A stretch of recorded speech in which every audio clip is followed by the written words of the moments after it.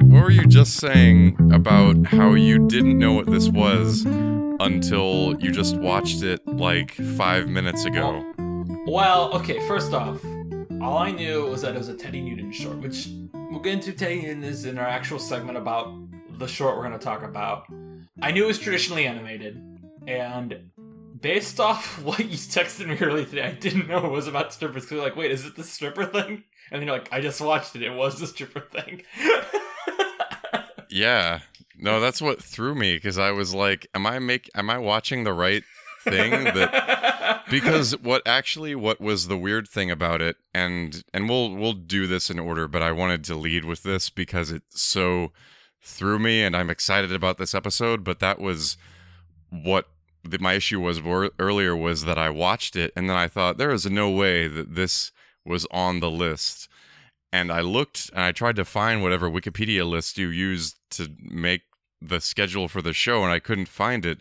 So I still wasn't sure that I had watched the right one, but like, I don't know, you were taking a shower or something. So if you want me to give you the whole explanation now, and then we can go into our more of our side tangents, is the determination of how we land on things for this podcast is I have a list of every Pixar mainline short film and a list of every Pixar film.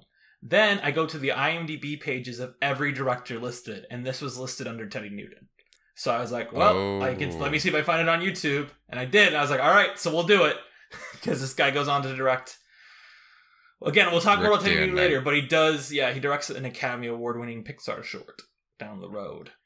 Okay. But, yes, we will talk all about that when we get to our main topic. But Mark, I guess my other thing is like, maybe I'll throw the button on there now, but also because of what my game of lists is going to be, I'm just going to say this is going to be an explicit episode, so we can swear as much as we want, and I'm just like, right. I'm not going to like try, because normally we like to leave a little message for our guests and things to keep it like PG-13, not because I really care, maybe we've said this already, but just because some like content-aware thing might pick us up, and I mean, it's also like today's Snub Club has a trigger warning on it, so I get what you're saying.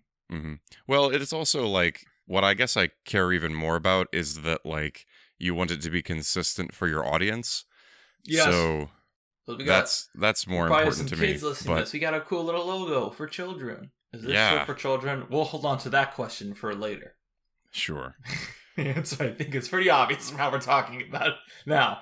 But yeah. Well, Mark, you told me you had something you want to talk about besides the short. Oh, yeah. Well, I mean, before we got on here, we were kind of talking about what we wanted to talk about in our life updates things. And we both said that we had been watching some movies, and then we said that would be boring to talk about. And I decided that I think we should talk about what we find boring listening to other podcasts. Because sometimes you bring it up, sometimes I bring it up. And then recently I was listening to a podcast that I really enjoy, and I had that moment of like, why did they leave this in? This is really boring to me. And I feel like I make a lot of like small judgments about the content for this show as we record and then as I edit. But there was just one segment of a podcast I listened to recently where I was like, I think this is a garbage segment that shouldn't exist at all. And the twist is he was listening to Looking into the Ocean of Pixar Journey, and the segment was the opening segment where we talk about whatever we want to talk about. No, I think those are, I mean, it's actually, I can't actually tell.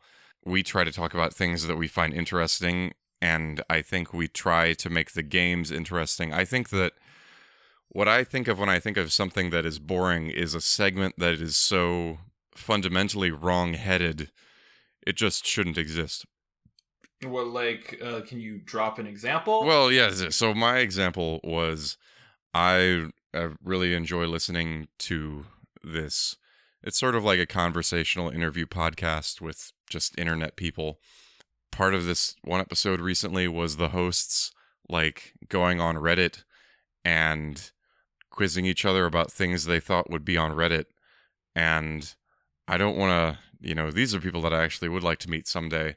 Oh, so I won't name and shame either. Got it. Sounds like a plan. I mean, if you don't want to either, but I think they're very cool people. But I was just like, there's a lot of silence because you can like hear that they're looking through things on the internet, which I try to cut out of our podcasts, except when you need that time, because if you want guests to play along with games, then it's like, do you leave that time in? I don't know. That's kind of a gray area. But there was like no insight. It's just like you're reading me things that I could look up myself. Like I can go on to Reddit and check these things out. So it's not like an insight about you and you're not invested in it. I felt called out because sometimes I feel like that's what the game of lists is me going online and doing like a very superficial thing. So I tried to add a layer of I had to find something out to it. So I guess, yeah, that's what spurred me to bring this on, was thinking about that as like no dead space, hopefully, unless it's natural and you're enjoying a conversation, and hopefully it's not superficial and obvious. See, my nitpick I was going to bring up, I agree with you, to be clear. I definitely think there are moments like that in some, again, I'm not naming names, but some podcasts I listen to that are more amateur that definitely have like the, let me look this up. Because I feel like normally if I say, let me look this up, I think either you cut it or I like, Mark, say something while I'm looking this up. Or, like where it's like kind of a joke. Well, yeah, I actually leave those. Sometimes I leave that in because I think it's funny. Well, also, I don't remember what it was, because I listened to our episode last week, which at this time is the episode that should chronologically be last, but isn't, because now we're back on track. I can't remember. I think you say something about the short, and they go like, "Oh, I'm sorry, I'm reading Grinding Nemo right now, and I never engaged with what you said about the short." And I was like, "Oh, damn! I really should have like paid attention there," because I think Mark brought up a good point. I can't remember what the point is, but that's something where, like, to me, that's some self-analysis where it's like I really need to like, if I'm not listening, I need to be like, Mark, repeat what you said now that we're back in the main conversation. But that's like a self-analysis. That's not what I was gonna bring in as something I don't like. And I do cut it out when we repeat things. My thing I was going to say is that I listen to this podcast where the premise of it is it's like not kid, he's like a millennial, so he's like 30, and he goes to movies with his mom, who's a boomer, right? And she's 70, and it's like the mom is like has a PhD, and I call him a kid, but he's like our age, but like, her kid is like this really smart like film major guy. Like I know he's like a filmmaker, but anyway. Thing that drives me crazy about that podcast is I feel like, and maybe this is like a very specific, hyper specific thing for like the premise of that podcast, but there are a lot of moments where the guy will be like, "No, mom, this is how the movie works, blah, blah, blah, blah, blah." And the thing is that the mom never sounds condescending, but he's always like, I'm trying to think, because I was listening to their episode about the Candyman remake today, where it's like, "Mom, I think you just go into these movies thinking that these aren't scary. Like, no, you go in these things thinking you're going to be screaming the whole time, and you're just never like that when we see these movies, and you think this, and you think this, and it's like, oh my gosh, like, you don't rag on your mom so much." And I think it's very much like because the thing is, I guess it's more like the power balance thing, right? Because I feel like we've talked about this before on this podcast, where it's like, I am the mic, and you are the Sully, and like every podcast has that dynamic.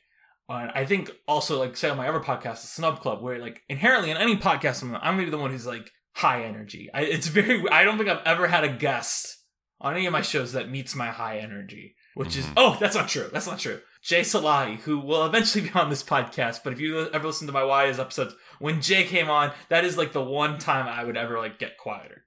I think it's also like, it's very much just don't explain. Because it wouldn't be as bothersome if it was like the mom explaining it to the kid, because it's like, oh well, yeah, she's the mom, so she can't talk. Like, that's something I'm used to. But it's also just like, in general, don't like be condescending to your guest, especially because like if this is a film podcast ran by a filmmaker who works in Chicago, and he's like, oh yeah, this podcast is me talking to my mom, trying for us to like see what the generation gap is between like these movies. It's like, okay, well then you should be like more like listening to your mom, who probably is not aware how podcasts usually go. Even though I'm like on episode 50 now, I still don't think your mom listens to podcasts, And then also there are times where he'll just correct her and he'll be wrong. And I'll just be like, oh my gosh, just do, like, it's okay to pause and look it up. Because like in this one episode, because again, it was like the Candyman episode. This is like August 2021. The mom's like, I really wanted to see this movie, Annette. but I can't find any showtimes by me. He's like, well, you missed it. I'm like, no, she didn't. She lives in the suburbs. That movie was never playing by her. Like, just do... like, don't make your mom feel bad for not seeing this movie in time when she probably was never given the option to. It's stuff like that where it's like... you're using your, like, superpower to call this guy out. Yeah, and he's probably never going to listen to the show. It's going to be really fun. I follow him on Letterboxd. I don't think he follows me. So if you ever came across this, you'd be like, damn, like, I'm being called out on my podcast that probably does not have a lot of... Because the only reason I listen to this podcast is because it's like a Chicago... I saw an ad for it at the movie theater that he works at. But he's like a filmmaker. Like, I know he has some stuff in festivals around here. And I just find it an interesting show in general. I'm just like, dude, just let your mom talk sometimes. Like, that... Like, she lets you talk always. Like, let her talk. Yeah, that is a rule that I have myself, is I never argue with guests. Unless they were to say something, like, problematic, and then we would cut out the entire interaction. A healthy argument, I think, is fun tension. But when there is that power imbalance, when there is that power imbalance, that's when it becomes this kind of weird, like, well, why don't you just, like, let them talk? And because you come from very different worlds. Should we go to our games then? Should we go to our games? Have we exhausted our... I watched a great movie yesterday. Yeah, tell me. I want to know about the great movie. I watched 4 movies to catch up for this voting thing I'm doing, where it's like the best films of the decade of this award show I voted in. I air quoted the award show. I don't know why I did that. We're a podcast. I should quote. It's not an official award show, but it's like I'm running it. Okay, I'll just be blunt. I've been on Internet Forum for since 2012, and there's been an award show since 2012, and this year, since last year marked our 10th award show of it, we're doing a super award show of all the winners facing off against each other. So I'm watching some of the winners from the past I never watched. And those 5 movies were, in order, was The Master, The Wolf of Wall Street, Cloud Atlas, and This Is the End. Oh and my gosh. Before I explain why I watched This Is the End, I want to put, for the record, I tried to watch The Wind Rises. So this is news. This is news that everyone should be aware of, is that, you know how HBO Max is terrible now? You know how everyone's like pooping on HBO Max? I don't know why I said pooping. This is the explicit episode. I can say shitting. Yeah. we warned everyone. Yeah. Well, you know, yes. They removed the Japanese audio of the Ghibli films. I tried to watch The Wind Rises last night, and it won foreign language film for my award show. But they only have the dub. I'm like, I'm not going to vote on this in foreign language film if the Japanese dubs are removed. Like, there's no reason. Like, I can't watch this in English and say how it is as a foreign film. I'm going to straight up fact check you to get my live reaction to them not having the Japanese audio. Alright, well, you can check The Wind Rises. And I checked Spirited Away as well. No, I checked The Cat Returns. Because I watched The Cat Returns earlier this year with Japanese audio. So I knew it was there at one point. So. Oh my gosh. You're right. What the hell? I know. It's like, I told Julius this, and they're like, well, that's really dumb, because at one point I want to do this big Ghibli rewatch on HBO Max, but like, why would I just do the dubs? Yeah. Oh, man. Well, to me, I'm like, you might as well just remove them. That's why I feel like, you might as well remove them. I have no desire to watch those dubs. Sorry. Yeah, I mean, I watched the Ponyo dub, and I hated it. In that case, I actually can't imagine that that's something that they would do, because why on earth would you do that? I don't think they would have renewed. Like, maybe they didn't renew the license or something. That's what I imagine is the case, but They're being cheap. I don't know. That's the thing. They're being cheap. So I have The Wind Rises now on hold at the library. Hopefully it comes in time for me to watch it. But yeah, I watched those 4. Should I repeat them for the listeners? Because I just went on a rant about HBO Max. Let me try if I can do it. You watched The Master. You watched The Wolf of Wall Street. This Is the End. I knew the other one because the end was the last one. Oh, you watched Cloud Atlas. Yes. And you watched Cloud Atlas. So I want you to, even though the listeners who follow my Letterboxd will know the answer, I want you to guess which of these. So one of these got a 5-star rating. Guess which one got only one? Master? No, definitely not. Oh my God, we're gonna fight. This is the conflict that we were talking about. Well, but go let's on. try to get. I gave 3.5s to The Master, and This Is the End. And I gave... Well, I'll just tell you what the 5 is, because if I tell you what I gave the 4. If the other one got a 4.5, I tell you what that one is, then you'll know which one is 5. I gave the 5 to Cloud Atlas. I think Cloud Atlas is a masterpiece. I was sobbing at the end. For the record, Yellowface is not good, but the rest of that movie is so nice. And there is the moment where... to spoil this movie that's 10 years old, that I highly recommend, if anyone's listening has not seen it, to just watch it. Honestly, it's not really a movie you can... The moment I'm about to spoil, I feel like is a spoiler, is the reveal that Duna Bay is playing the sailor's wife. That just got me sobbing. That was like, because she doesn't really show up in the other stories much besides that. She has a role in the Halle Berry 70s one too. But in this one, that's where she arrives in that one. You're kind of blindsided by it, and then it cuts back to, because Jim Sturgis in the yellow face is be like, oh my god, that's a guy in yellow face. But then when you see her, it's like, oh, I see what you were going for here. I don't fully agree with it, but I feel emotionally destroyed by this reveal that this love story has endured from the 1800s to the 2100s. Well, I mean, it says a lot. And then the final line of the movie had me sob. Also, I'm gonna say right now, this might sound weird coming from me, but I think I think Tom Hanks in the post-apocalyptic future is by far the most attractive he's ever looked in a movie. Wow. I know it's like a weird take, but I'm like, dang, right. the beard is crazy. Like, he's kind of very emancipated. Not emancipated. Emaciated. He's emaciated to a degree where it makes his face look really good. I don't know. It's weird. I know it's a weird take, but I was I get what you mean, though. He looks so much younger in that timeline than anywhere else in the movie. I don't think I've watched Cloud Atlas more than once, and I don't think it. This is the first time I watched all 4 of those movies. I don't know. Actually, Cloud Atlas didn't hit me that much, but I should revisit it and give it another shot. I realized after watching it, the Wachowskis are, and I know Tom Twyker also directed it, but I realized, the Wachowskis, every movie I've seen of theirs, and I've seen, I believe, all their movies besides Bound, and with the exception of Jupiter Ascending, which is always the exception with the Wachowskis, and the original Matrix sequels, so Resurrections is not included in here. I'll just say the movies. The Matrix, Cloud Atlas, Speed Racer, Matrix Resurrections, all those are either 4.5 or 5 stars to me. That is an insane batting average for any filmmaker, especially because, it's from 1999 to last year, Mm-hmm. Just always they hit. And the thing is also, Reloaded to me is a 4 out of 5 movie. Reloaded is very close to being a 4.5 movie. I don't like Revolutions that much, or, of course, Jupiter Ascending. But both, anything the Wachowskis make, I'm like, maybe I should finally start Sense8. Maybe I should find time to finally watch Sense8. Holy cow. I think... With my poor memory of Cloud Atlas, I think I prefer Sense8 to Cloud Atlas. But I just generally prefer movies, Also, I do kind of massive respect. I mentioned Tom Hanks earlier, but I also think I think it's really cool how Tom Hanks will bring it up once every couple of years. Where they're like, "So what's the best movies you made?" He'll always be like, "Well, Cloud Atlas is one of them." That's one of my biggest damn. I really respect you, Tom Hanks. To always be like, this movie that no one understood is the best thing I've made.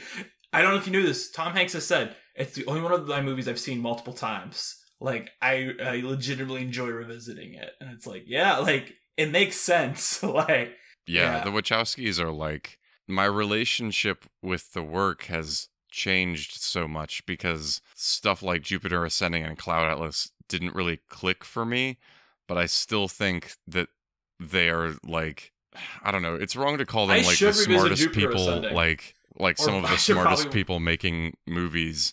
But whenever you see those movies, I feel like there's a person behind the camera, and that's part of what I love about them. I want to quote something from Demi from Letterboxd. Is that he says something in his review about of Cloud Atlas. The Wachowski sisters are the most ambitious and visionary filmmakers working today, and they should get a tax-free grant of $100 million every 2 years to make whatever their hearts desire. I'm like, yeah, that's legit. Keep giving them just pour money. If I let's say I win this Powerball. By the time this episode's out, that Powerball would have been won. But that 1.8 billion Powerball, I'm like, all right, Lana Wachowski, how much money you want? Hello, you don't know me. You don't know me, but I think every one of your movies is phenomenal.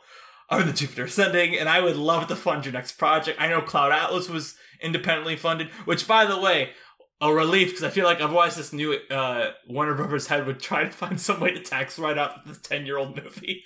But since Cloud Atlas has such weird financing. There was a production company made just to make this, get the money to make this movie.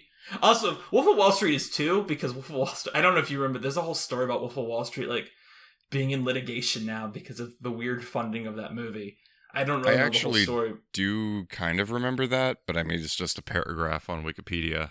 So I do want to, like, I'm so amazed because I thought when you asked me for my vote, you would only watch one of these movies, and I can't believe you watched all 4 of them. So, like, can I hear your I didn't even offer Wolf this of Wall as the Street and Master takes?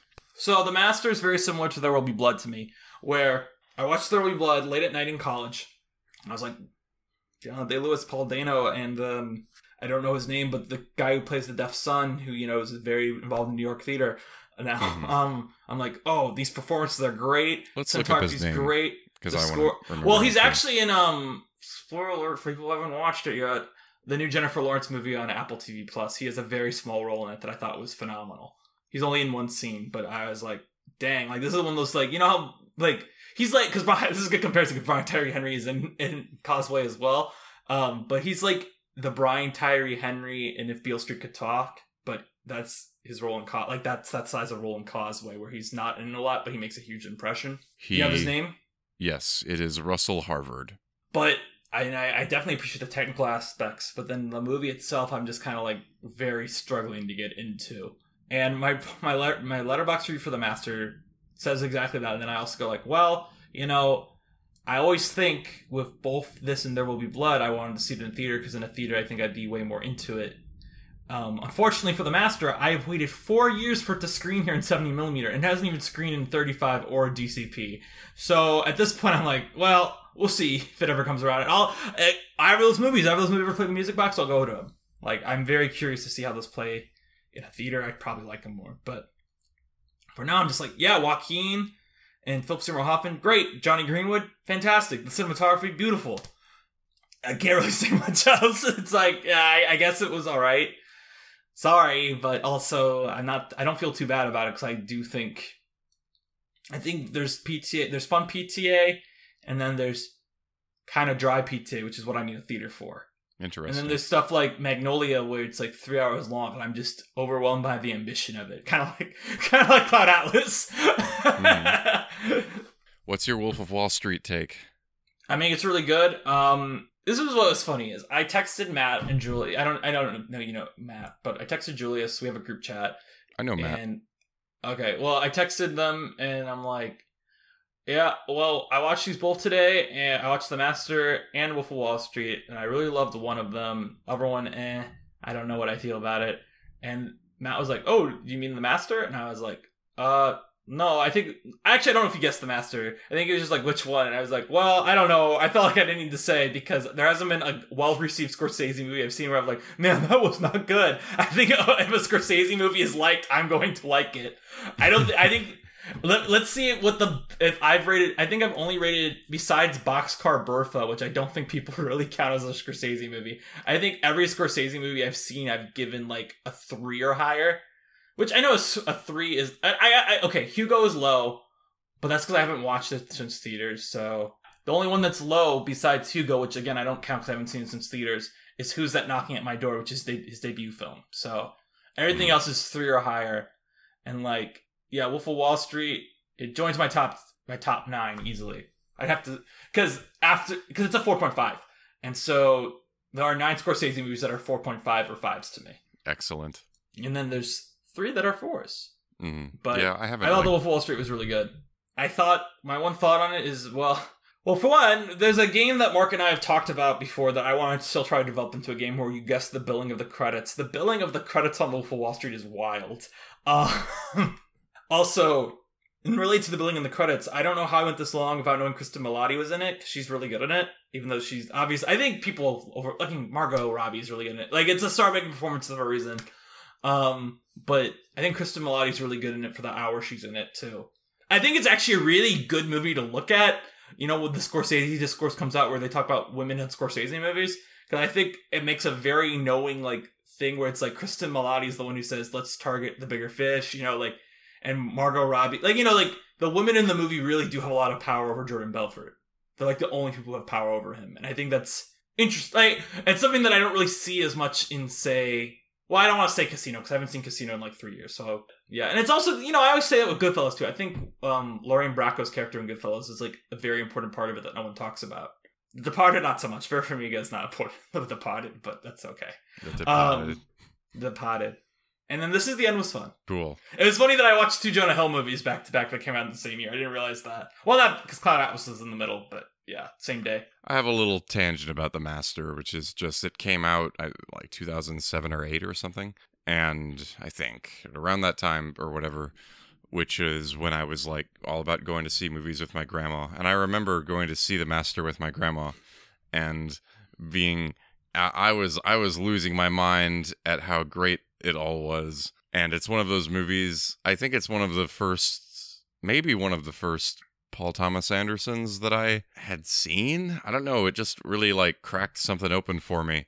So I loved it. And she was like, I think very embarrassed that she brought me there. I don't know. That's just something I remember. You have. It seems like you have a lot of memories about going to the theater with people that you know. I do not have a whole lot of those.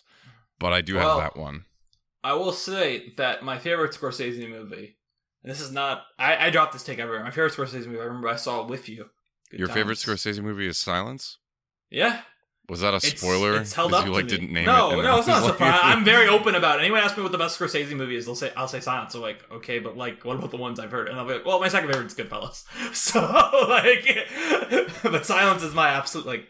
This is fantastic. Like, you know, I think I've watched Silence. I watched 2 or 3 times. I don't know. It's a hard watch always, but it's always like I feel so rewarded by the end of it. I do want to say one last thing about The Wolf of Wall Street that I forgot to say, these are not hot takes at all. This is me agreeing with takes from 2013, which is the Quaalude scene should have won Leo the Oscar on his own. Leo is so good in it. I do agree with probably his best performance. Very impressive stuff.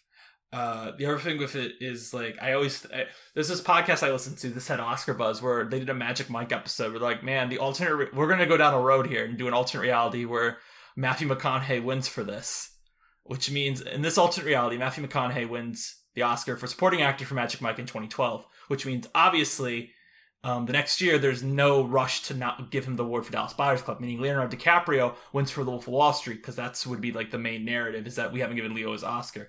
Then, ergo, The Revenant still happens, but it's nowhere near the contender it is because The Revenant is mostly drawn, it was a tough shoot, and Leo needs an Oscar. We haven't given it to him yet. So, in that world, George Miller wins Best Director for Mad Max Fury Road because Inarritu's not given the push that Leo gets, and The Martian and Matt Damon end up winning Best Actor because who else was an option in that lineup? If you look at that lineup, the only other good performance in that lineup is Michael Fassbender and Steve Jobs, but I think there would have been more of wow, Matt Damon's really is our last movie star type of thing. And also, I think Matt Damon is good in The Martian. So that is my hot take. I think Matt Damon should have won in 2015 for I think he's the best nominated performance in that category that year. That is like my hottest take from that Oscar. Well, okay. Well, no, went to all that trouble to make an alternate reality with such a dark ending. But if Matt Damon wins for the okay, but it's not a dark ending because you remember that actor. Well, no, I guess it is a dark ending because actor is produced and actor director. Because George Miller wins for Fury Road, so it's like, will we take Matt Damon winning an acting Oscar if it means George Miller gets a directing Oscar for Fury Road? Well, who won Best Lead Actress that year? Yeah, because wouldn't Charlize Theron win for Fury Road? She wasn't nominated that year. Well, that's your real problem. You need to go further back and correct these issues. You need to create a world. Well, then what you're telling me is that someone else needs to win for Monster. This podcast also does other really cool alternate she can win twice. This other one did this really weird alternate reality where it was like this is the actual dark one, right? It's what if Renee Zellweger won for Chicago, then someone else wins for Cold Mountain that year of Cold Mountain. So I'd have to look up who they said wins for Cold Mountain. But the thing that was dark about it is that if Renee Zellweger wins for Chicago, is that means Nicole Kidman does not win for The Hours, which means Nicole Kidman ends up in this area where they look at her performances all up that are nominated since then. It's like, and this episode was recorded in 2019, right? Because the question is if she wins a lead, because Renee Zellweger won supporting actress for Cold Mountain, okay? So if she wins the year prior in lead, she's not going to win the next year because she's not that liked. You know, they'll give it to someone else. I don't remember. I think they landed on the woman from House of Flying Daggers, which is a cool choice. I don't know her name. but she's on The Expanse now. I can't remember her name for some reason. But then it's like, well, Nicole is Oscar-less. And they're like, well, Scarlett Johansson probably wins for Marriage Story because it was her year that year, 2019. Because it's like, because the thing is, would she still win for Judy if she has an actress winning already? You know, like a Best Actress win, because she doesn't need 2 lead actress wins. That's the argument here. But yeah, I guess that's where I'm hung up on it. Because like, why can't Charlize Theron win for Monster and also Fury Road? Hold on. Yes, Let me get to the dark ending. I'm with you. Okay. So the dark ending here is in 2019 they realized, like, dang, I guess in this world Nicole Kidman doesn't have an Oscar yet. Which means that last year, instead of Jessica Chastain winning isn't that bad because it wasn't that great of a movie. But that means Nicole Kidman wins her Oscar for being the Ricardos. And we cannot have that reality happen. That cannot happen. I'm like, all right, so we'll take Renee Zellweger winning for Judy. Because I'm okay. I do not want Nicole Kidman to have an Oscar for being the Ricardos. She doesn't deserve that. She deserves better than that. Fascinating take. And my point there, Mark, is that I think Charlize Theron isn't viewed as overdue. Because if she was, she would have been a frontrunner in 2019 over Renee Zellweger as Judy. Because she was nominated for Bombshell after a year, because that was her first nom after a lot of years of not being nominated. And it's like, you're finally back, here's your nom. Yeah, I guess I just don't understand why people win. But, I mean, it's like... all the narrative, baby. Like, yeah. This weekend I saw the new Martin McDonagh that I could not pronounce the name of. And I had a lot of thoughts of it. Inisherin? Well, yeah, I just can't pronounce the name of the island. And I had a lot of thoughts of it. Well, I thought of thoughts on the movie, but then I also had thoughts on the Oscar talk around it, which is like, before it was saw, people were like, Brendan Gleeson is probably going to end up being the frontrunner supporting actor. And I see it, I'm like, he's very good in this, but like, he doesn't have the narrative nor the performance of Ke Huy Quan. I think I pronounced his name right. In Everything Everywhere. I think that is the most locked Oscar win this year. There's not going to be a better narrative for any acting nominee in all 5 categories than that role in Everything Everywhere. And also, he's such like the heart of the movie. And it's also like such an obvious place to reward that movie. Because I could see, Michelle Yeoh losing to Cate Blanchett. Easy. Even though I hope she doesn't. But like, for him, it's like, yeah, definitely. And the thing I did not get about it is people are saying, oh yeah, Barry Keoghan might get a nom for a supporting actor for this. And I watch him like, he is by far the worst part of this movie. It kind of seems like his entire subplot, just get rid of it. Like, R.I.P. to Barry Keoghan. Yeah, but like, it's all about the narrative. That's why I think it's also really funny that like Michelle Williams was like, I'm going lead for The Fabelmans, when if she was in supporting actor, she'd win automatically on her narrative, because she's never won. But like, you put her up against Michelle Yeoh, who's never been nominated, or Cate Blanchett, who everyone's saying is giving career best performance. They're not going to give it to Michelle Williams for like something that everyone's like, oh yeah, top 5 Michelle Williams performance. No one's saying it's her best, Also, when people are like, it's supporting, really. So I think the actor you're thinking of from House of Flying Daggers is Zhang Ziyi. No, it's not. There's someone who was nominated that year for House of Flying Daggers. Oh, no, I said the wrong name of the movie. Hold on, that's not the movie, that's why. Right. It is not House of the Flying... It's not House of Flying Daggers. It is House of Sand and Fog. Okay. I don't know what that movie is, but it's House of Sand and Fog. Now that we're looking things up on the internet, do you want to do games? So, Letterboxd game. I give Mark the top 5 movies that appear on Letterboxd as a related title according to their algorithm. If he gets it wrong twice, I'll give him the year the movie came out. If he gets that wrong, he gets 2 additional guesses where I give him another movie. Mark gave me 3 random numbers beforehand, and I made him re-choose one, and I'll explain why at the end. And those movies I have listed, and I've organized them from popular to least popular. So these theoretically should get harder as we go on. However, I will say that the least popular film still has over 100,000 views on Letterboxd, so I don't think these are obscure films at all. Okay? All right. So you ready for round 1? Yes. This is Terrifier, House of a Thousand Corpses, another House movie. Hatchet 2006, so not based off the classic youth novel Hatchet. Oh, man. The Texas Chainsaw Massacre remake from 2022. And the Texas Chainsaw Massacre remake from 2003. Barbarian? No. And Barbarian is not in the top 25. I don't think I've guessed this yet. I mean, I don't think that it's been an answer yet, but did you watch the original Halloween? No, but the original Halloween is in the top 25. Now, Before I go on, I'm going to check something that I forgot to check. Okay, good. Hatchet is not the same director as this. I did not know what the movie was, so I did not look up the director. The year this movie came out is 2022. Halloween Ends? No. Halloween Ends is not in the top 25. The next film you get is not going to help you much. It's the original Texas Chainsaw Massacre. Well, they love the Texas Chainsaw Massacre. I mean, I think I'm not going to say too much, but that one is... Well, I guess it's because Texas Chainsaw Massacre is the only one of these movies I've seen. I'm like, oh yeah, that makes sense. You know? Wow, I'm really fried. I'm just going to give a bad answer, Lamb, because I was reading about it earlier today. Lamb is not it, and Lamb is not in the top 25. So I'll say the final film, and then I'll do a recap for the listeners. The final film is Hostel.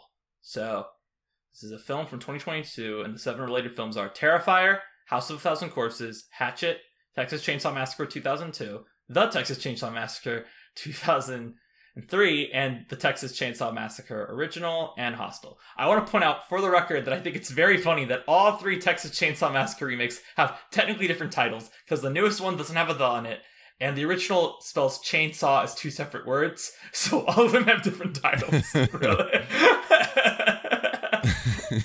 They do all have differently spelled titles. Because I can't remember if this was an answer before, I'm going to guess Orphan First Kill. It is not Orphan First Kill. Orphan First Kill is not in the top 25. Should I give you a hint that, in my opinion, reveals it? Yeah. So you keep assuming this is a movie I saw in theaters, but stuff from the first half of the year is on DVD now. And up for rental and on streaming now. And this is the most popular film. Remember, this is the most popular film I'm giving you. I cannot think of horror movies that came out earlier this year. I'm just no good. I'm gonna guess Smile. Smile's not in the top 25. The film is T. West X. I have no idea what that is. The A24 horror movie that was really popular among film bros that I hated. It was called what? It's just X. Like, the whole title is just X. Oh, you mean Ty West? Oh, yeah. Sorry. Yeah, no, I mean, that's fine. I thought you said the title was T West X, and I thought it was that, I was the George Lucas movie. Like T West X. Yeah, I got you. I wouldn't have. I'm sorry. I wouldn't have got it either way. I didn't mean. I thought it was like a remake of the George Lucas film. No. No, I want to. Are you ready for your next one? Are you looking at what this movie is? I'm just like, what are you talking about? Oh, I know what this is. I had no idea what it was called. This is the Mia Goth movie. Yeah. With all the memes are based on. Okay. Yeah. Yeah. I was like, what are you talking about? But are you ready for the next round? Yes. All right. So 5 movies. Although I think one of these might be a miniseries. So let me check to see if it is a miniseries. This is not a miniseries. Yeah, one of these is a miniseries, a Netflix miniseries. But I'll still say it to you. So the 5 films are Gone Girl, The Gift, the Joel Edgerton movie, not the Sam Raimi movie. The Invitation, the Karen Kusama movie, not the vampire movie from this year. Behind Her Eyes, and that's the Netflix miniseries that I've never heard of. And then Shutter Island. So Gone Girl, The Gift, The Invitation, Behind Her Eyes, Shutter Island. Without all my interruptions. It's funny when I think of these movies, my brain puts famous actors and actresses on movie posters and tries to assign a title randomly. I hope I can get to the next movie on this list because I'm really excited to say it. But I think you might get it before then because I don't think this is that hard. You have so much faith in me. Oh, well, what a great compliment. Birdie called Catherine. Catherine called Birdie. Absolutely not. No. Sorry. I don't care that it's got good reviews. I'm sorry. I'm not going to watch. No. It's not even on my... it's on my radar to avoid. Sorry. Okay. Sorry to the girls fans out there, but no. Sorry. This is what I'm saying. It's like if I know about it, it's because it was blasted at me when I was trying to find something else on Amazon Prime. Was it Gloria, directed by John Cassavetes? It is not Gloria by John Cassavetes. It does not... Gloria is not in the top 25. The year is 2022. Have you already seen Wakanda Forever? Is that out yet? Do you want to guess Pepper Wakanda Forever? Do you want to guess my Pepper Wakanda Forever for being similar to Gone Girl, The Gift, The Invitation, this bizarre Netflix miniseries, and Shutter Island? Do you want to guess that? I have no idea what came out this year. I am so sorry. I think you know this movie, but do you want to guess Black Panther Wakanda Forever? Yeah, sure. To get another movie? Yes. No, it's not Black Panther Wakanda Forever. I've not seen Black Panther Wakanda Forever. We're recording this 3 days before there are any public screenings of Black Panther Wakanda Forever. But another reason I am laughing extremely hard at this is that your next movie you get is WandaVision. Oh. Is this you know one, this movie? I know is you know this one movie. Orphan First Kill? No, it's not Orphan First Kill. Orphan First Kill is not in the top 25. I will now say the last one, and then I will recap for the listeners. All right. The last film is The Woman in the Window, the Netflix movie of Amy Adams. So your 7 films are, and this is a film from 2022, Gone Girl, The Gifts, the Joel Edgerton movie from 2015, The Invitation, the Karen Kusama film, Behind Her Eyes, the Netflix miniseries, Shutter Island, WandaVision, and The Woman in the Window. Is this Smile? No, it's not Smile. Smile's not in the top 25. The hint I was going to give you, which I don't think is going to help much because you keep guessing it this way anyway, is that X was a movie I watched at home. This is a movie I watched in the theater. Also, in the past, aka in the last month or so, you have guessed this film in this game wrongly. So you have guessed this movie before. So I know you know this movie exists. That's why I'm like, you know this. I know you know this movie because you guessed it wrong before. Well, I don't know where it went. I'm just here suffering. I will give you one last hint, because I'm upset now that you can't get this. Even this won't count as a positive you get it. You guessed this very specifically on our Buzz Lightyear Star Command The Adventure Begins starring Tim Allen episode, when Joe was on to talk about bad movies. Was it Prey? No! It's Don't Worry, Darling! Oh! No! Okay. And Prey is supposed to be a good movie. None of us have watched it yet, but it's supposed to be good. I don't know. All right, are you ready for this last one? Yes. Hopefully you'll redeem yourself. Yeah, I do appreciate that you ask me to try, and I was like, you'll definitely good. get this. All right, I was like, you'll definitely get this. I was wrong. All right, you ready? Yes. All right. Films are Once Upon a Time in the West, 3:10 to Yuma, the remake from 2007, Tombstone, True Grit, the Coen Brothers one, and The Long Riders. Power of the Dog? No, it's not The Power of the Dog. Power of the Dog is not in the top 25. Was it the old Tombstone? I'll tell you right now, I don't think there is an old Tombstone, because... No, it's the Val Kilmer movie. That's what What? It's the Val Kilmer in Tombstone. I'm not accepting that as a guess, because your 5 films were, as a reminder, I'm grumpy about the Don't Worry, Darling, you can tell. What do you mean? Your 5 films westerns. Your 5 films were Once Upon a Time in the West, 3:10 to Yuma, 2007, Tombstone, the only Tombstone that exists, which is the Val Kilmer movie, True Grit, the Coen Brothers version, and The Long Rider. So please give me a different. I'm so sorry. Please give me a different second guess, because I do not accept Tombstone. You're gonna have to re-enter your guess. I'm sorry. Do you see where I am right now? I just imagine, gaming systems like, well, I don't know, so I'm just going to guess the movie she said so I can get to the evidence. No, because here's my thought about this game is that, the first 5 movies are really, it's just totally up in the air. If you can pick a few things that are similar, then I spend... So the exact same movie. Got it. Then I spend that time thinking of, things that have that quality, so... There's a chance I missed the ones at the end. I will say right now that I will also not accept the original 3:10 to Yuma, and I will not accept the original True Grit, because I don't accept because you know those would be removed. So I won't accept those if you guess them. I won't. I'll be like, no, absolutely not. 22 Western. And again, all 3 of these movies that I picked today have over 100,000 views on Letterboxd. So these are not obscure movies. Okay, I feel like, Name a Western! Just name a Western! Bone Tomahawk. Bone Tomahawk? Alright. Finally, a fair guess. Not in the top 25. But I guess I will accept. The year this film came out is 2007. Oh, thank God. I'm so sorry that I guessed Tombstone. So the year is 2007. There Will Be Blood. It's not There Will Be Blood. There Will Be Blood is not in the top 25.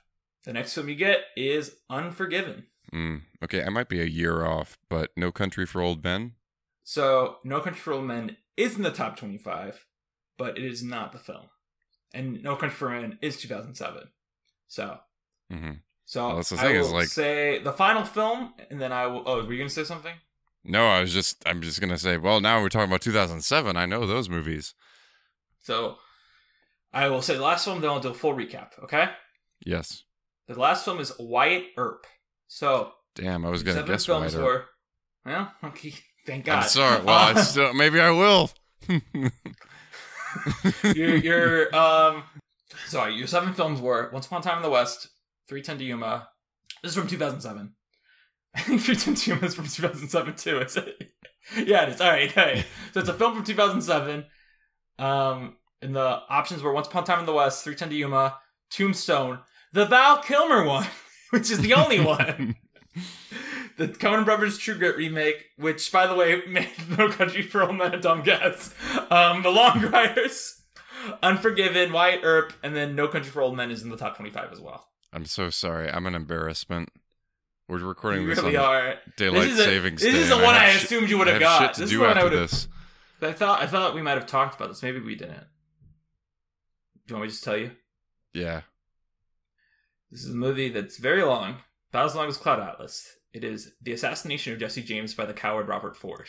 Oh. Yeah. Literally the one Western from that year you did not guess.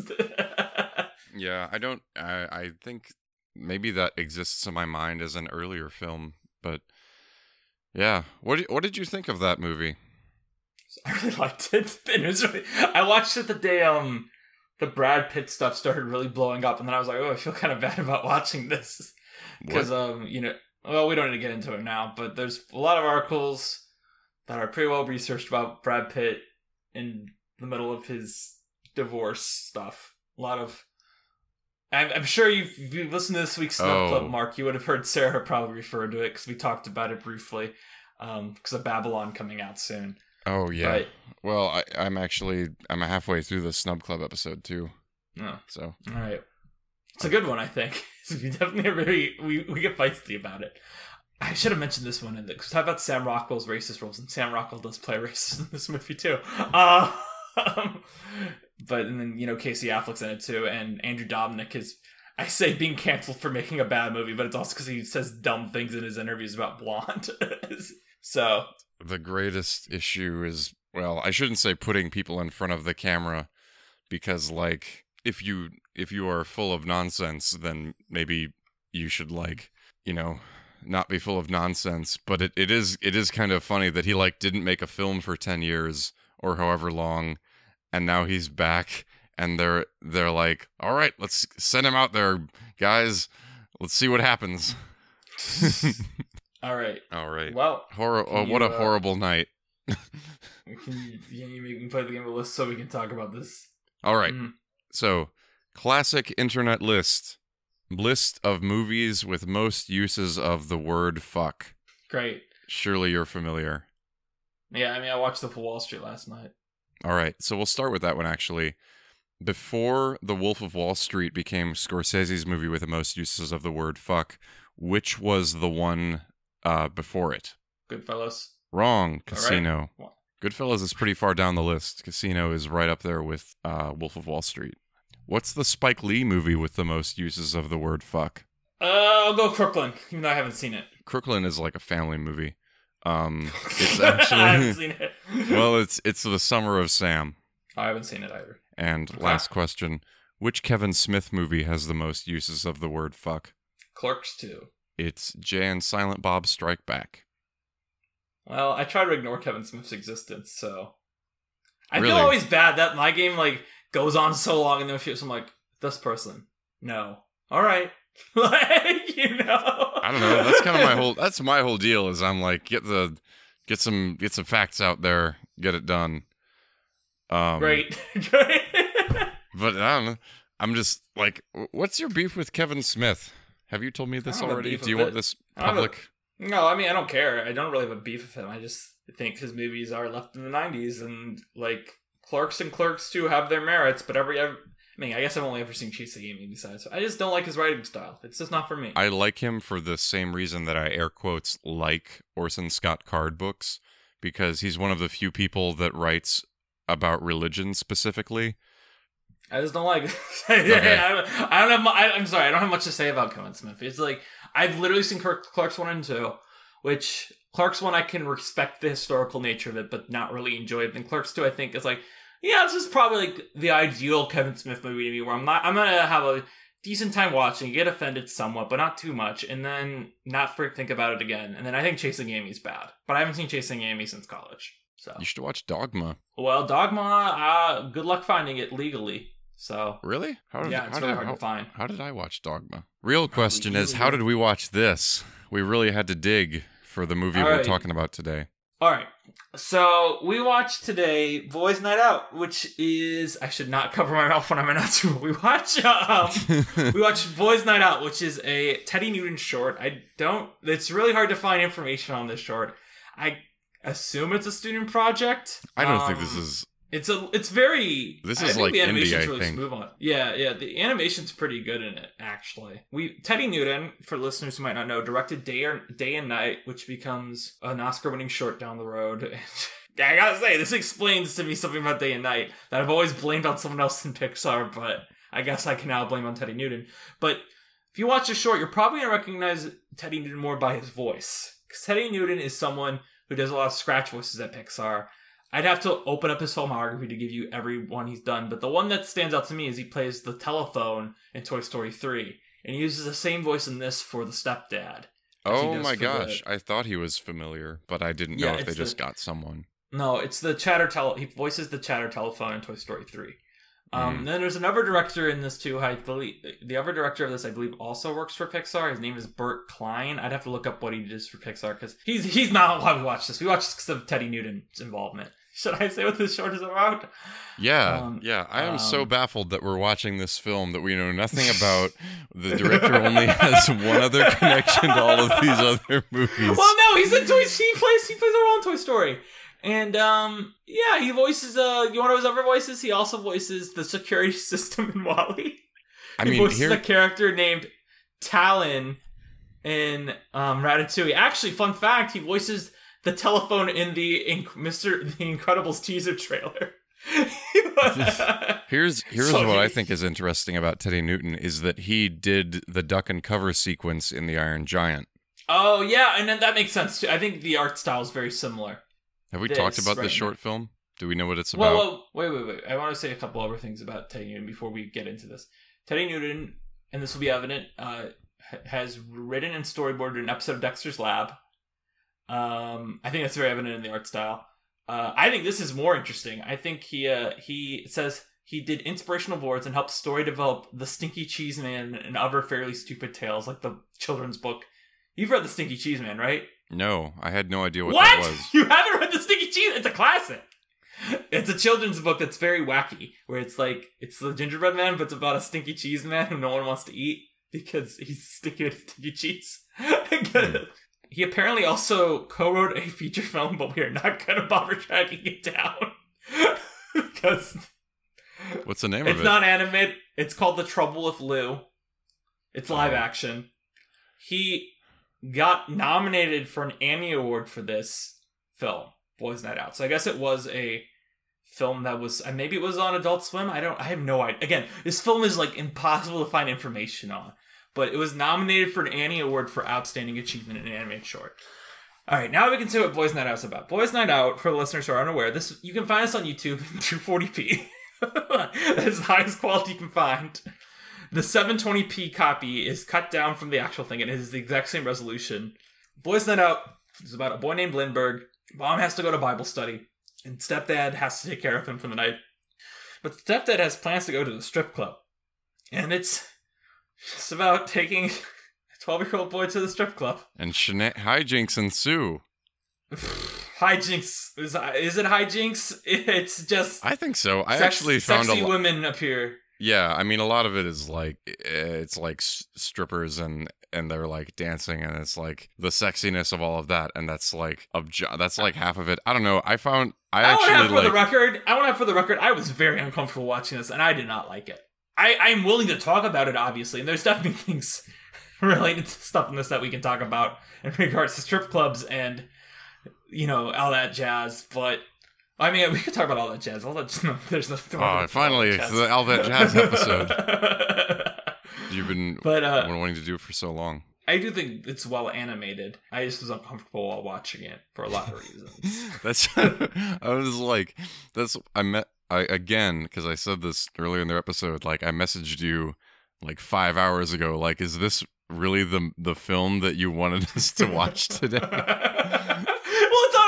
We gotta follow the schedule. You had no idea what this was. I was like, boys' night out. It's adult. Okay, whatever. Like, yeah.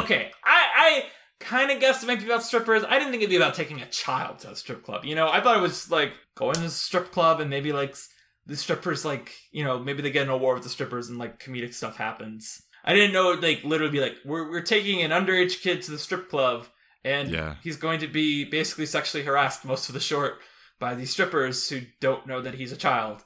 And I'm like, no, not for me. And then we get this weird gag with the priest where it's like, please don't tell your mom.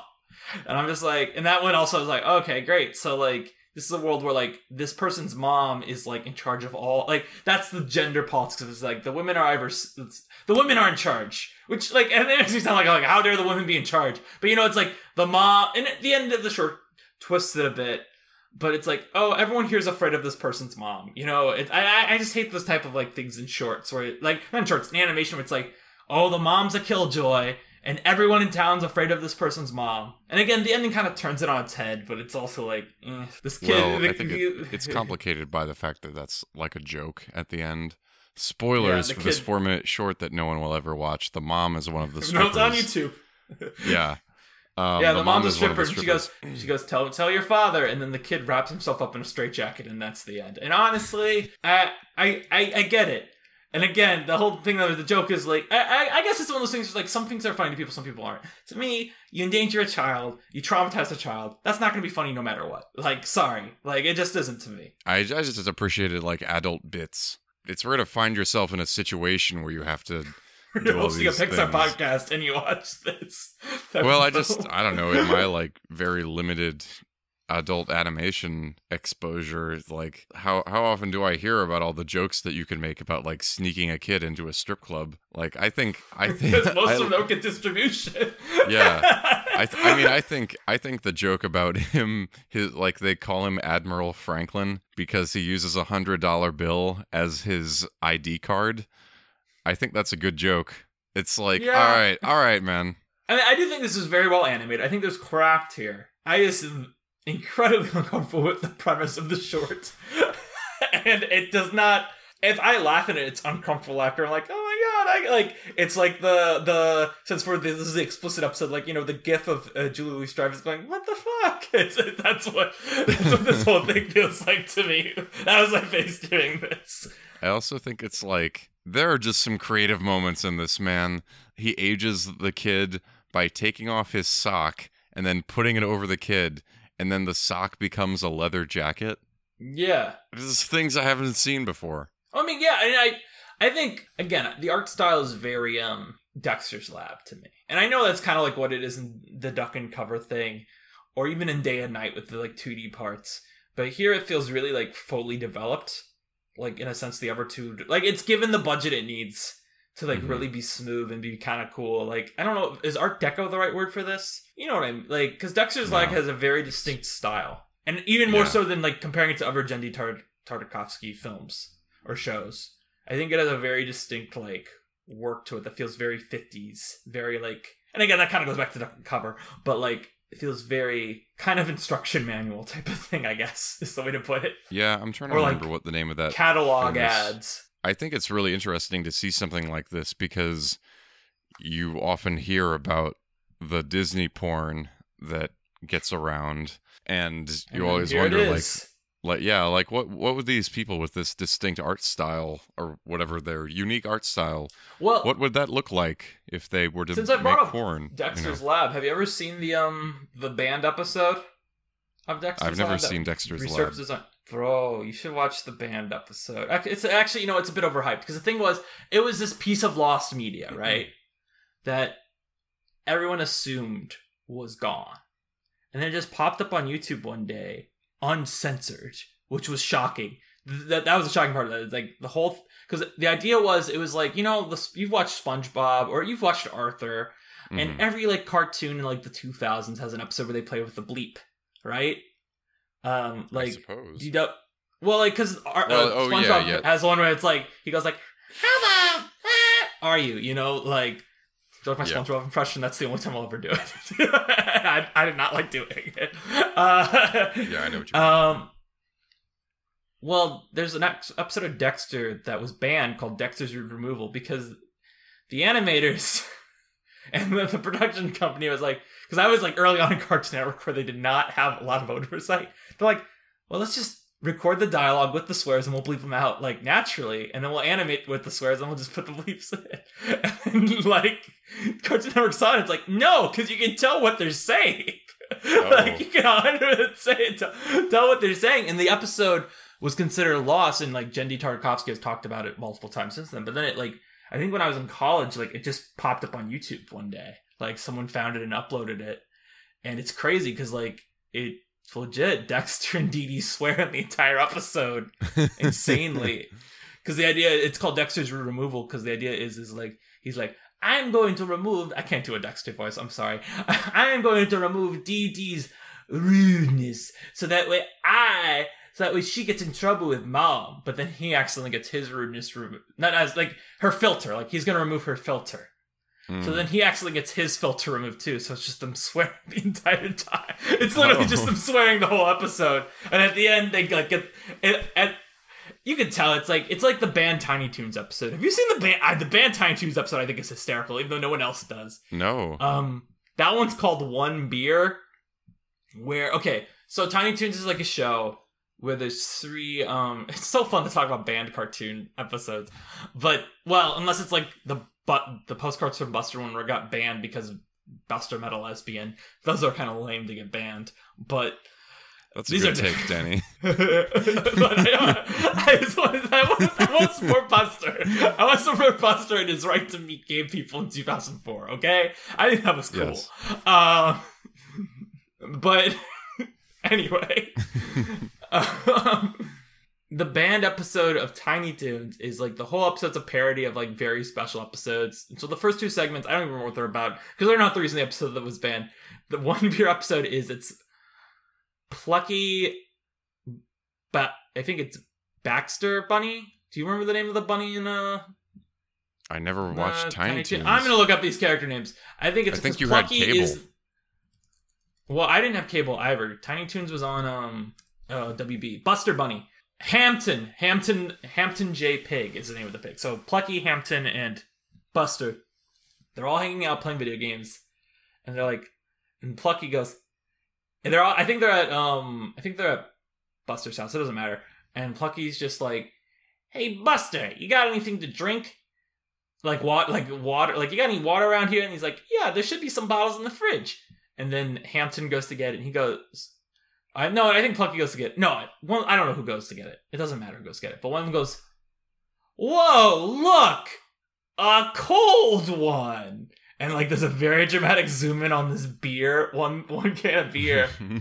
And they all take a single sip of it. They're like, one sip can't hurt. And they all take one sip, and they get insane. They're immediately addicted to it, insanely drunk.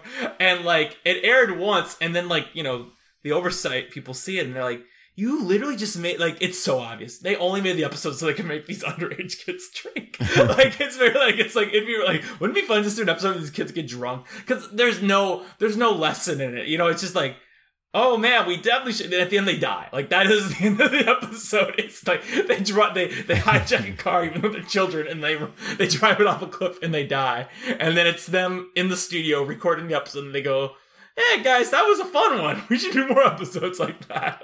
And that's it. I get why that was banned. Well, yeah, no, all these are banned for legit, like, for real reasons. But anyway, this reminded me of the Dexter episode with the swearing, even though there is no swearing in this, as far as I remember. No, there's no swearing. It's just, like, it's very softcore, I think. Like, it's meant to be tittillating. There's a child there. Well, yeah, not for the child, for the... They're traumatized. Like, it's a traumatic experience. Yeah. You ever seen Moral Oral? No. I should, though. The vibe is different, but I don't know. Like, I mean, I think the purpose is different, but it's the same thing where, like, a kid gets into really fucked up situations. I think a key difference, maybe I'm wrong with Moral Oral, but I think, man, you can tell me if I'm wrong. I think a key difference here, why I'm bothered here compared to other, like, things with, like not, like, adult animation where, like, kids are involved, or even, like, a movie like Good Boys. Okay, I guess Good Boys isn't a good example, because the thing I'm about to say only works in animation is that I feel like normally when you see something like this that's over the top, we don't have someone that sounds like an actual child voicing the kid. You know? And maybe this is like a Tara Strong situation where it's just an adult woman, but it does sound like a legit kid to me, and I'm just like, so you had this kid in the booth, and granted, I don't really think there's, like, the lines out of context probably don't mean anything to that kid, but then it's like, all right, can I see it? And then they're like, no, and then, you know, eventually this kid's gonna see this at some point in his life, and it's just like, what? I was in that? And maybe he'll be lucky and he'll see it when he's like 16. He's like, you know, he's Beavis and Butthead suddenly. After he becomes Beavis and Butthead. Yeah, maybe he goes up to be Beavis and Butthead and he thinks it's hilarious. But, like, I can see, like, not discovering it until you're like 25 and being like, what? Why did my parents let me be in this? You know, and yeah. Well, I know what you mean, but I don't know. He seemed kind of articulate to me. Okay. I don't know. He didn't sound that young. But I don't know. Do we want to talk about our night out? Is this the time we talk about our night out? Yeah, I guess. We have to. Yeah, if everyone wants like a really depressing story. Was this like the week of before my birthday? I don't think it was for anyone's birthday. It just happened. All right. So if I remember right, we went with a friend of ours the last week. They were in Carbondale because we spent it was your summer in between junior and senior year, my summer after senior year. We all spent the summer in Carbondale, and this friend visited us in Carbondale, and we were like, you know, none of us have been to a strip club, so let's go. I think that's basically how it went, wasn't it? No, it's not. I know it was something. What? Well, then how do you remember it going? We had another friend pass away very suddenly. Oh. And then the night of, the three of us, this is why I'm like... Was it that night? Yes. It was that night? Yes.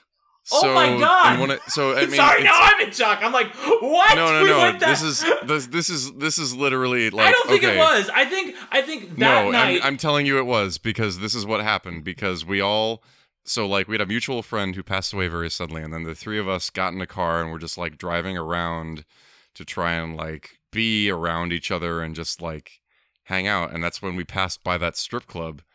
And then later on, we were all like, yes. Man, it's so weird if we never go to this strip club, because it was like... You're correct. That is where it starts. You're correct. But we did not go that night. That's what I was like, no, we did not go that night. No, we didn't go that night. But you're not... I don't think it's not...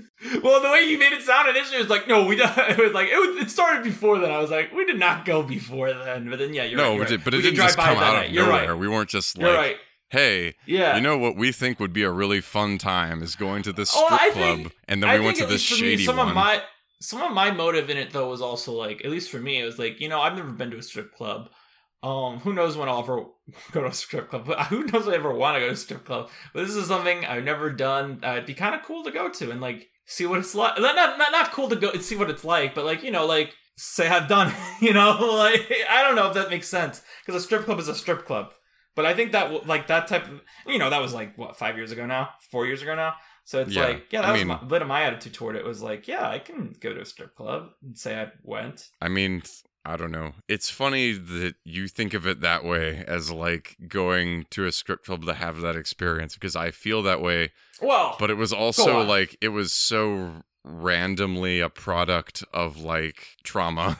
See, to me, I don't even think about it's weird. I don't think about the trauma aspect. I just think about, I remember, I mean, obviously I remember that entire situation. I remember that situation for different reasons that I'm sure, well, I don't want to bring it up now. Maybe at some point you'll bring it up and we can talk about it, because it's more your thing than my thing.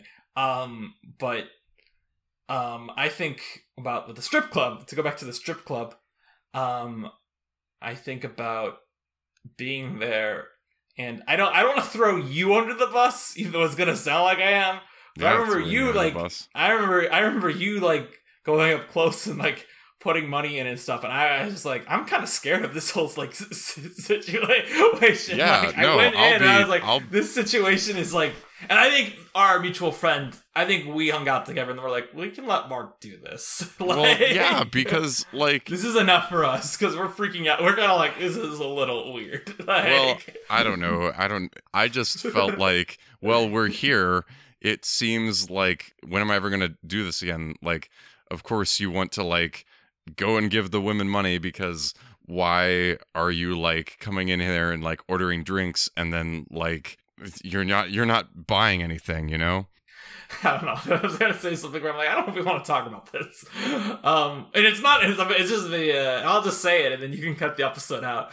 Cut out the episode if you think it's like crazy for me to say. But like, I think I was just worried like I'd have a boner. I didn't want to like be in that situation. I think that was where I was like, I don't want to get involved here and like, you know, something weird happened that it's out of my control. No, that's why I stayed it back. That's fine. It's. I also think like to me. The analogy that comes to mind is like, we all kind of jumped in the deep end when we went in the strip club, and then it's like, we're here, let's hold on to the walls, and you're like, nah, I came here. Sorry, I just realized what I'm about to say. I'm just gonna say it. I swear it's not meant to be the joke it sounds like, but it's like we're both like, let's stay on the walls, and you're just like, nah, I came here to get wet. I'm sorry. No, I mean... but you know what I'm saying? Like, the analogy makes sense even without the double entendre. Yeah, I know what you... I did not intend the double entendre to shit. I'm like, oh, wait, I just kind of... That's such a much younger experience. Well, that's the thing, too, is, like, even, like, a year later... Like, let's say when I visited you in New York in 2020, right? Can you imagine us even being like, hey, let's go check out a strip club? No, we would never have done that. Yes, I would, because now I work sometimes at like a burlesque bar, and it's my favorite place, and I would absolutely take you there. Well, but I think that's part of that's why that's different though. I guess it's more like we went to gawk in a sense, you know. We went to like have the experience. I feel like saying we went to gawk is maybe being a bit too hard on our past selves, but like we did go to say, yep, here we are, like, at a strip club. And it was like, oh, wow. And then the thing also that, like, I don't know. The thing about that strip club in particular is that it just felt kind of sad. Like, I don't want to be like, I'm not shaming anyone, but it's like, clientele were mostly, like, older men that were alone. And I'm just like, this kind of just bums me out.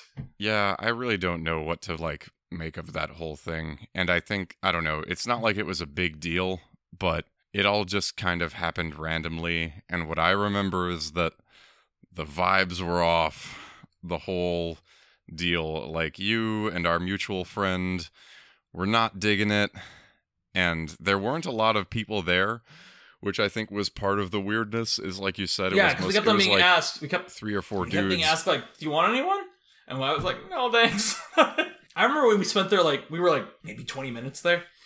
We left pretty quickly. And I think we just went to levels. Yeah, I didn't have, I mean, it's, you know, kind of, you have what you have. We didn't have, like, cool friends who were, like, the Connect or anything like that. Would cool friends go to strip clubs in Carbondale, Illinois? I don't know. Did we have cool friends in Carbondale, Illinois? Of course we did. One of them, we've had I should say, podcast, I feel like. Yeah, well, no, I'm saying we did. I'm saying we did, but I'm saying that they created a show in their own house, so we didn't have to go anywhere. But excuse me, they created a show in my house. Well, yes. We have to talk about that. I always say our Coke episode is going to be the most stuffed one, but I think I'm going to have to talk about that house That'll come up. I mean, that'll come up later on. Well, I don't want to tell the people's stories. Well, I just know the Coco thing. I'll just say now, I remember the time I hosted, one thing I did was I just went on stage like, does anyone want to see Coco with me? I just want to see a new Pixar movie, and I can't find anyone to go with me. And like, it was just dead silent. I was like, how dare you? I just walked off stage, angry. All right, we're talking about, it's not underground, but like it might as well be underground comedy show that happened. Maybe if we get permission, it's just a story I'd rather tell with the person that put it on. I mean, yeah, we can tell with the person who's on, but also like, I think if they get in my house gives me enough to, I can say whatever I want about it. About your house, to me, it's not a taboo. It's not a taboo subject for me. For you, yes, I can see why you might be like, I don't want to talk about it. But for whatever. Me, like, let's go back to the other story with the strip club. I wasn't at the whole story. We went to the strip club. We looked around. You sat down up front. Me and our mutual friend kind of sat to the side, and then. I think you gave like a 20 or something. I don't know what you gave. I guess I don't really know. I still don't really know how this worked, but it was basically like you just gave some amount and then you got like a lap dance and that was it. I'm sure I've joined the ranks of billions of people and it's not a very interesting tale, but I just felt weird because you can't just go in and then like check it out and then be like leave. It's like, when am I going to be back here again? And it was just like awkward. But I think it was something where like all three of us when we left were like, yeah, let's never go back. That was bizarre. Let's not do that again. We tried it. We're done. But I don't know. I feel like I don't want to never go back to a strip club because I feel like you could go back to a fun one or anything like that. That's kind of where I thought this story was coming from, was that like, I mean, I guess my experience is only the Carbondale one. I as you said, I guess I wouldn't mind going to a burlesque show, but I don't think that's really a strip club, is it? To my mind, burlesque is not the same as like the strip club we went to. So that's I don't. To me, that's a totally I don't think it is, but it's. I just no. But I mean, even then, like the vibes were off. Yeah. And did you get like $8 Cokes or something? Yeah. I think there might have been, were there rum in them or just plain old Coke? I think they might have just been plain old Cokes. Yeah, because we were all driving too, so you just got normal Cokes. Well, no. I think one of us was driving. One of us was driving. I think this was at the time also, Mark, you weren't drinking at all. So I think you were probably driving and then me and our mutual friend probably had drinks. Man, I was in charge of that night. You know, I was like the dad in this. I was like, come out, everyone. But that's not what it went, because I feel like, I don't know. I hope I didn't instigate that and then it ended up being a terrible night. I don't know. Right now, I feel like we're like edging towards like talking about real shit, and I'm just kind of like, I don't know if we want to talk about. Like, why did you bring it up? Because you forgot that it was connected to real shit. Yeah, well, I mean, no, I'm not even referring to the stuff of our mutual, not our mutual friend, the mutual friend who passed away. I'm referring to the stuff surrounding it, which was probably the realest time of our relationship. But I also think there's probably going to be a time where that actually comes up, and again, I think that whole thing, I feel like right now, me even talking around it is like me tempting you into it. I don't want to do that. I don't actually know. What are you talking about? Because I don't actually know, and it might be interesting, so let's just talk about it now. I'm referring to the time that you were on watch, and I was on watch with you. Oh my god, is this the episode? Okay. Yeah, this is I mean, I didn't want to bring it up because it's your thing, and also I'm sure you might bring this up on your own. I mean, we don't need to talk about it now. I don't think this needs to be that episode. So unless you want it to be, because I think it's something where it's, I don't know when it will come up again, but I'm sure it will, because it's a very serious story, and I mean, I'll leave it to you. Do you want to have it in this episode, or do you want to save it for one where we're not going to have it be marked off by explicit, or we're at a time where it's not connected to the story about strippers? It's your story. It's not mine.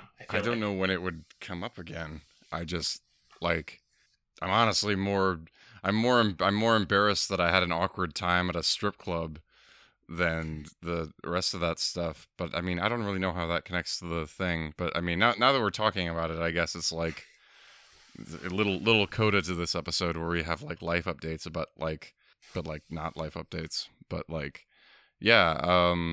Well, that must have been, that was the junior to senior year.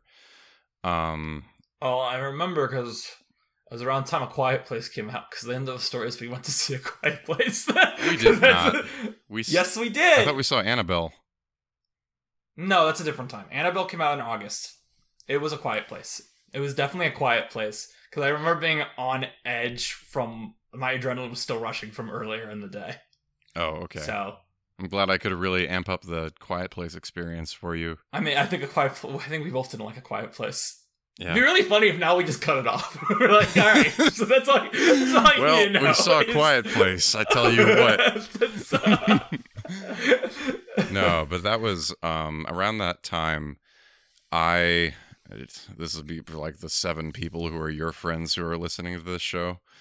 But like around that time, I got out of like my first relationship that I was in, and it was like a big deal for me, and it was just, I don't know, super affecting. And then around that same time, our friend died, and so I became like extremely depressed. And there was one night when I called the suicide hotline, and then I was like on watch.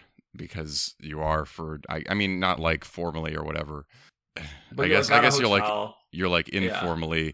Everyone is paying more attention to you, for that reason afterward. And I guess I don't know how it like got to the stripper thing. I guess it's mostly because like once I started antidepressants, I wasn't drinking. Yeah, that's where this comes in. Is that like that's how it's connected. Drinking at the time. But the part where you come in is, of course, that was well, I'll get to that. I want to give you... I don't know if you have this perspective or not, because obviously I didn't tell you at the time. At the time, Mark got a hotel in the town because he needed space. But of my own volition, too. But I had multiple people, including your ex at the time, telling me that I needed... I was going to be there for you anyway, to be clear. Like, I don't want to be like, they were telling me to do it, so I did it. That's the only reason I went. No. Where they're like, you need to be there for him because, like, obviously he doesn't want me there right now. And then other people were like, no, you need to be there. But then also they, like, pry me for information. I'm like, I'd be like, you just need to give him space. Like, do not talk to him. Like, just give him space, you know? Mm-hmm. And there were other people, too, that if I said the names, you would know them, but... Also, we're recording a podcast right now, so I'm not going to tell you the names of these people anyway. Yeah, probably a good idea.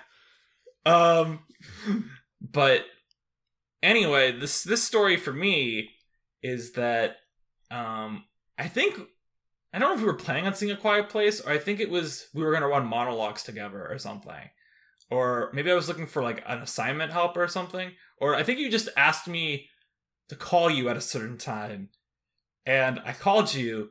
And you didn't answer. And then I called a couple more times. You didn't answer. And then I immediately like got up, went to my car, and started like driving really fast to the hotel room. And you called me like 5 minutes later, like, "Oh yeah, sorry, I fell asleep and my phone was off." I was like, "Dude, like you're on watch. You can't not have your phone on." Oh yeah. And then like I still, I was already on my way there, so I still drove there. I was like, yeah. And I think we saw Quiet Place right after that.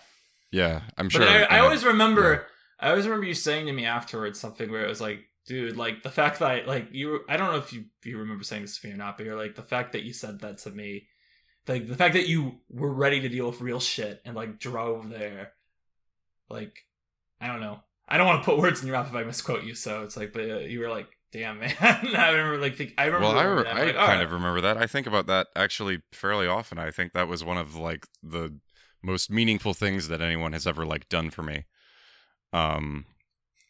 Because yeah. I'm trying to tell the story about crying. Honestly, it's just really weird that I'm the one about to cry during this. No, I mean it's fine. I was talking about, I guess, Val Kilmer's Tombstone earlier. I'm really in a different headspace right now. No, but I mean that was like a huge moment, and a huge moment in my life, and just one of the most meaningful things that anyone has ever done for me. And I'm sure I've told you, and it's like, yeah. So, yeah, and I think. Yeah, well, I'm trying to think. Was that like before or after we had our road trip? That was after. Because our road trip was in spring break that year. And I don't want to bring in the road trip now. The road trip is a separate episode. We can talk about the road trip another time. Oh, yeah. The road trip was our spring. And someday I will tell the Toby story on this podcast that I tell the kids the Toby story sometimes. What's the Toby story? Well, I'm not gonna tell you now because we're saving the trip for another episode. Okay. You've already given too much like backstory unrelated to the short. This is really like this is like the backstory. The episode that you see explicit, a short that doesn't matter. And the script is gonna be like the script is gonna be like, just so you know, this is canonically probably one of the most important episodes of our show. Yeah. I mean, if you want to tie it back to this and not just like I feel like that is, I don't know, it's just like it was very powerful to share that experience with someone. So I shouldn't be nodding my head. This is a podcast, so I'll say yeah. But no, yeah. I was nodding my head, and then I was like, yeah. Oh, I guess I should say it out loud instead of just nodding my head. But yeah. I mean, I do think that's like one of like, as I said, when we're watching A Quiet Place, I feel like I felt that adrenaline like the rest of the week of like, oh my god, like that's so funny that we watched A Quiet Place. You know what I think it was like you did, because I remember it was like around noon. Because I think your alarm was set for noon, and I like called around 11:50, and you weren't like answering. So then I was like, oh, all right, I'm just gonna go. And then around like 12:01 or 12:02, you called. I don't know why. I don't think I remember those are the exact times. So then I think we went to like see A Quiet Place around 2. So it was like we ate some food, and then we saw A Quiet Place. That's so we were done. I was done with finals for the day. I don't think you had finals that day. Was the thing. So I was like, yeah. You know what is actually, because I think if this is the episode, it might as well be the episode. But you know what I have never told anyone that is a movie related thing is when I was in like the worst place, what night it was, I wanted so badly to watch Kung Fu Panda. And I don't know if I will ever like meet anyone to like share this with related to Kung Fu Panda, but that was it. Well, it was like, I want to watch something that I guarantee will put me in a good mood, or just be like fluffy, reliable fun. And it was Kung Fu Panda. I think this is just a dumb thing I'm going to say, even though we're not holding us to this, but one thing I've always had in mind with this podcast is, because I always like over planning things on podcasts to the point where it's like, we're never going to get to this episode, but it's like, what if we catch up with Pixar movies? What will we do? And I'm like, well, we can just watch all the DreamWorks movies. That's an option, I guess. We should do that little thing where we watch all of the ones that are like Sinbad and... Well, I was just saying in general, if we ever catch up and we're just waiting for a new Pixar product, we can just be like, all right, we'll just watch all the DreamWorks movies while we wait. Yeah. You know? There's so many. Kung Fu Panda episode then. Well, but the thing is, on that one, I'm like, just the films. Nothing else. We're not going to bother anywhere else in the films on this. But yeah, I just wanted to share, like, I have a weird connection with Kung Fu Panda. And it also has like influenced, I don't know, I have this realization in different ways a lot of the time. Like over the pandemic, doing like Zoom theater was... See that Zoom is entering a partnership with AMC. What? Why? Zoom. To do like their... No one knows why. The Variety article says AMC teams up with Zoom in bizarre partnership. That is the headline. So ABC I think everyone News is confused like, what the hell? No, it wasn't ABC News. It was Variety. Variety, like the movie newspaper, was like, "What is this?"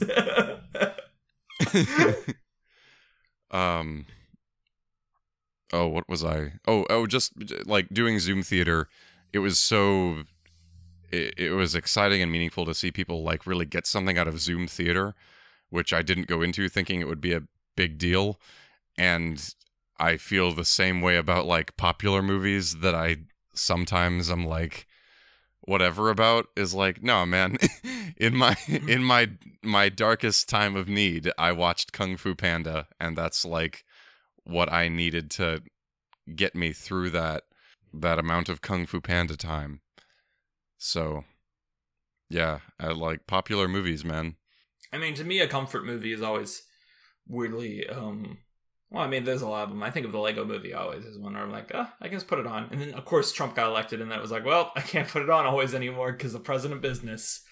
But also, I still think the Lego Movie's great. Mm-hmm. Now I have a new one. It's called Cloud Atlas.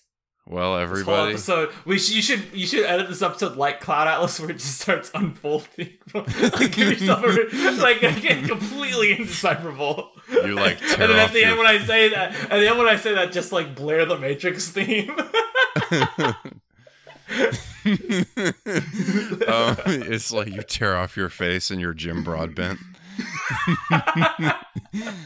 Well, we have a watch. Hold on. Do we need to give something to Boys Night Out? Can we just move on? I think we're beyond. I don't know. I don't want to. You know what?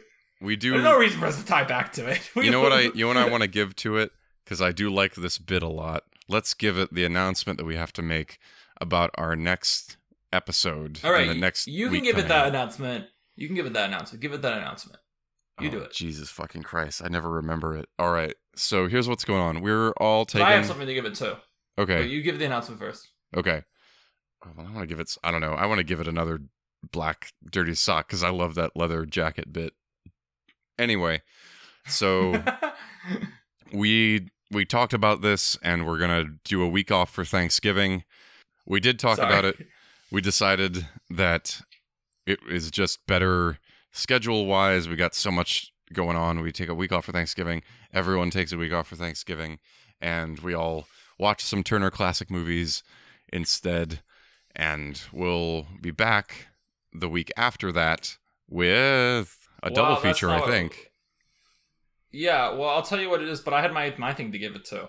Can I give it? Oh, I thought that was your thing. I have another announcement. I had two announcements. Okay. I didn't run by you because Mark.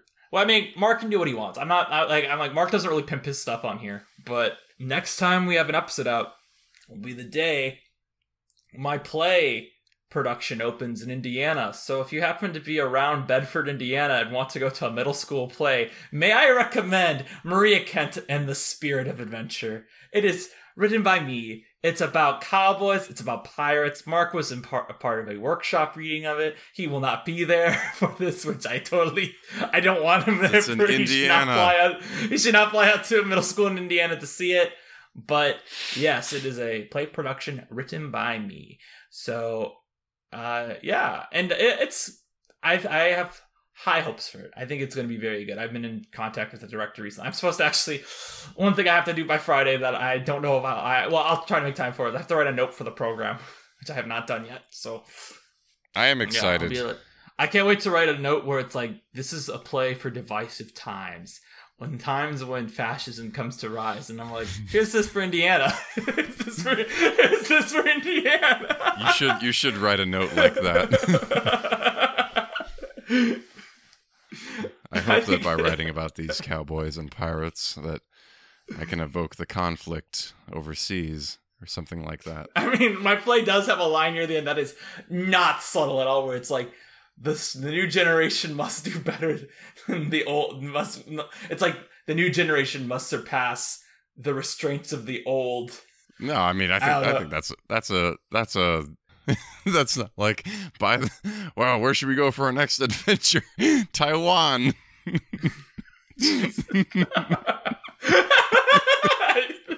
gonna be like, I re-edited it. This is the new final one. Let's go to Taiwan. And then next year I can do my dream project, which is that Winnie the Pooh's in the public domain, and I want to write a Winnie the Pooh play. Oh my gosh, yeah, dude. Oh my gosh, it's so cool that you're doing this now, and then you can position yourself to be like, if you want a Winnie the Pooh play. I mean, I don't know what a Winnie the Pooh play would be about. Is the big thing. It's like, what would I even write a Winnie the Pooh play about? Mm-hmm. But also, the idea of writing a Winnie the Pooh play is incredibly like, ooh, I should do that. Mm-hmm.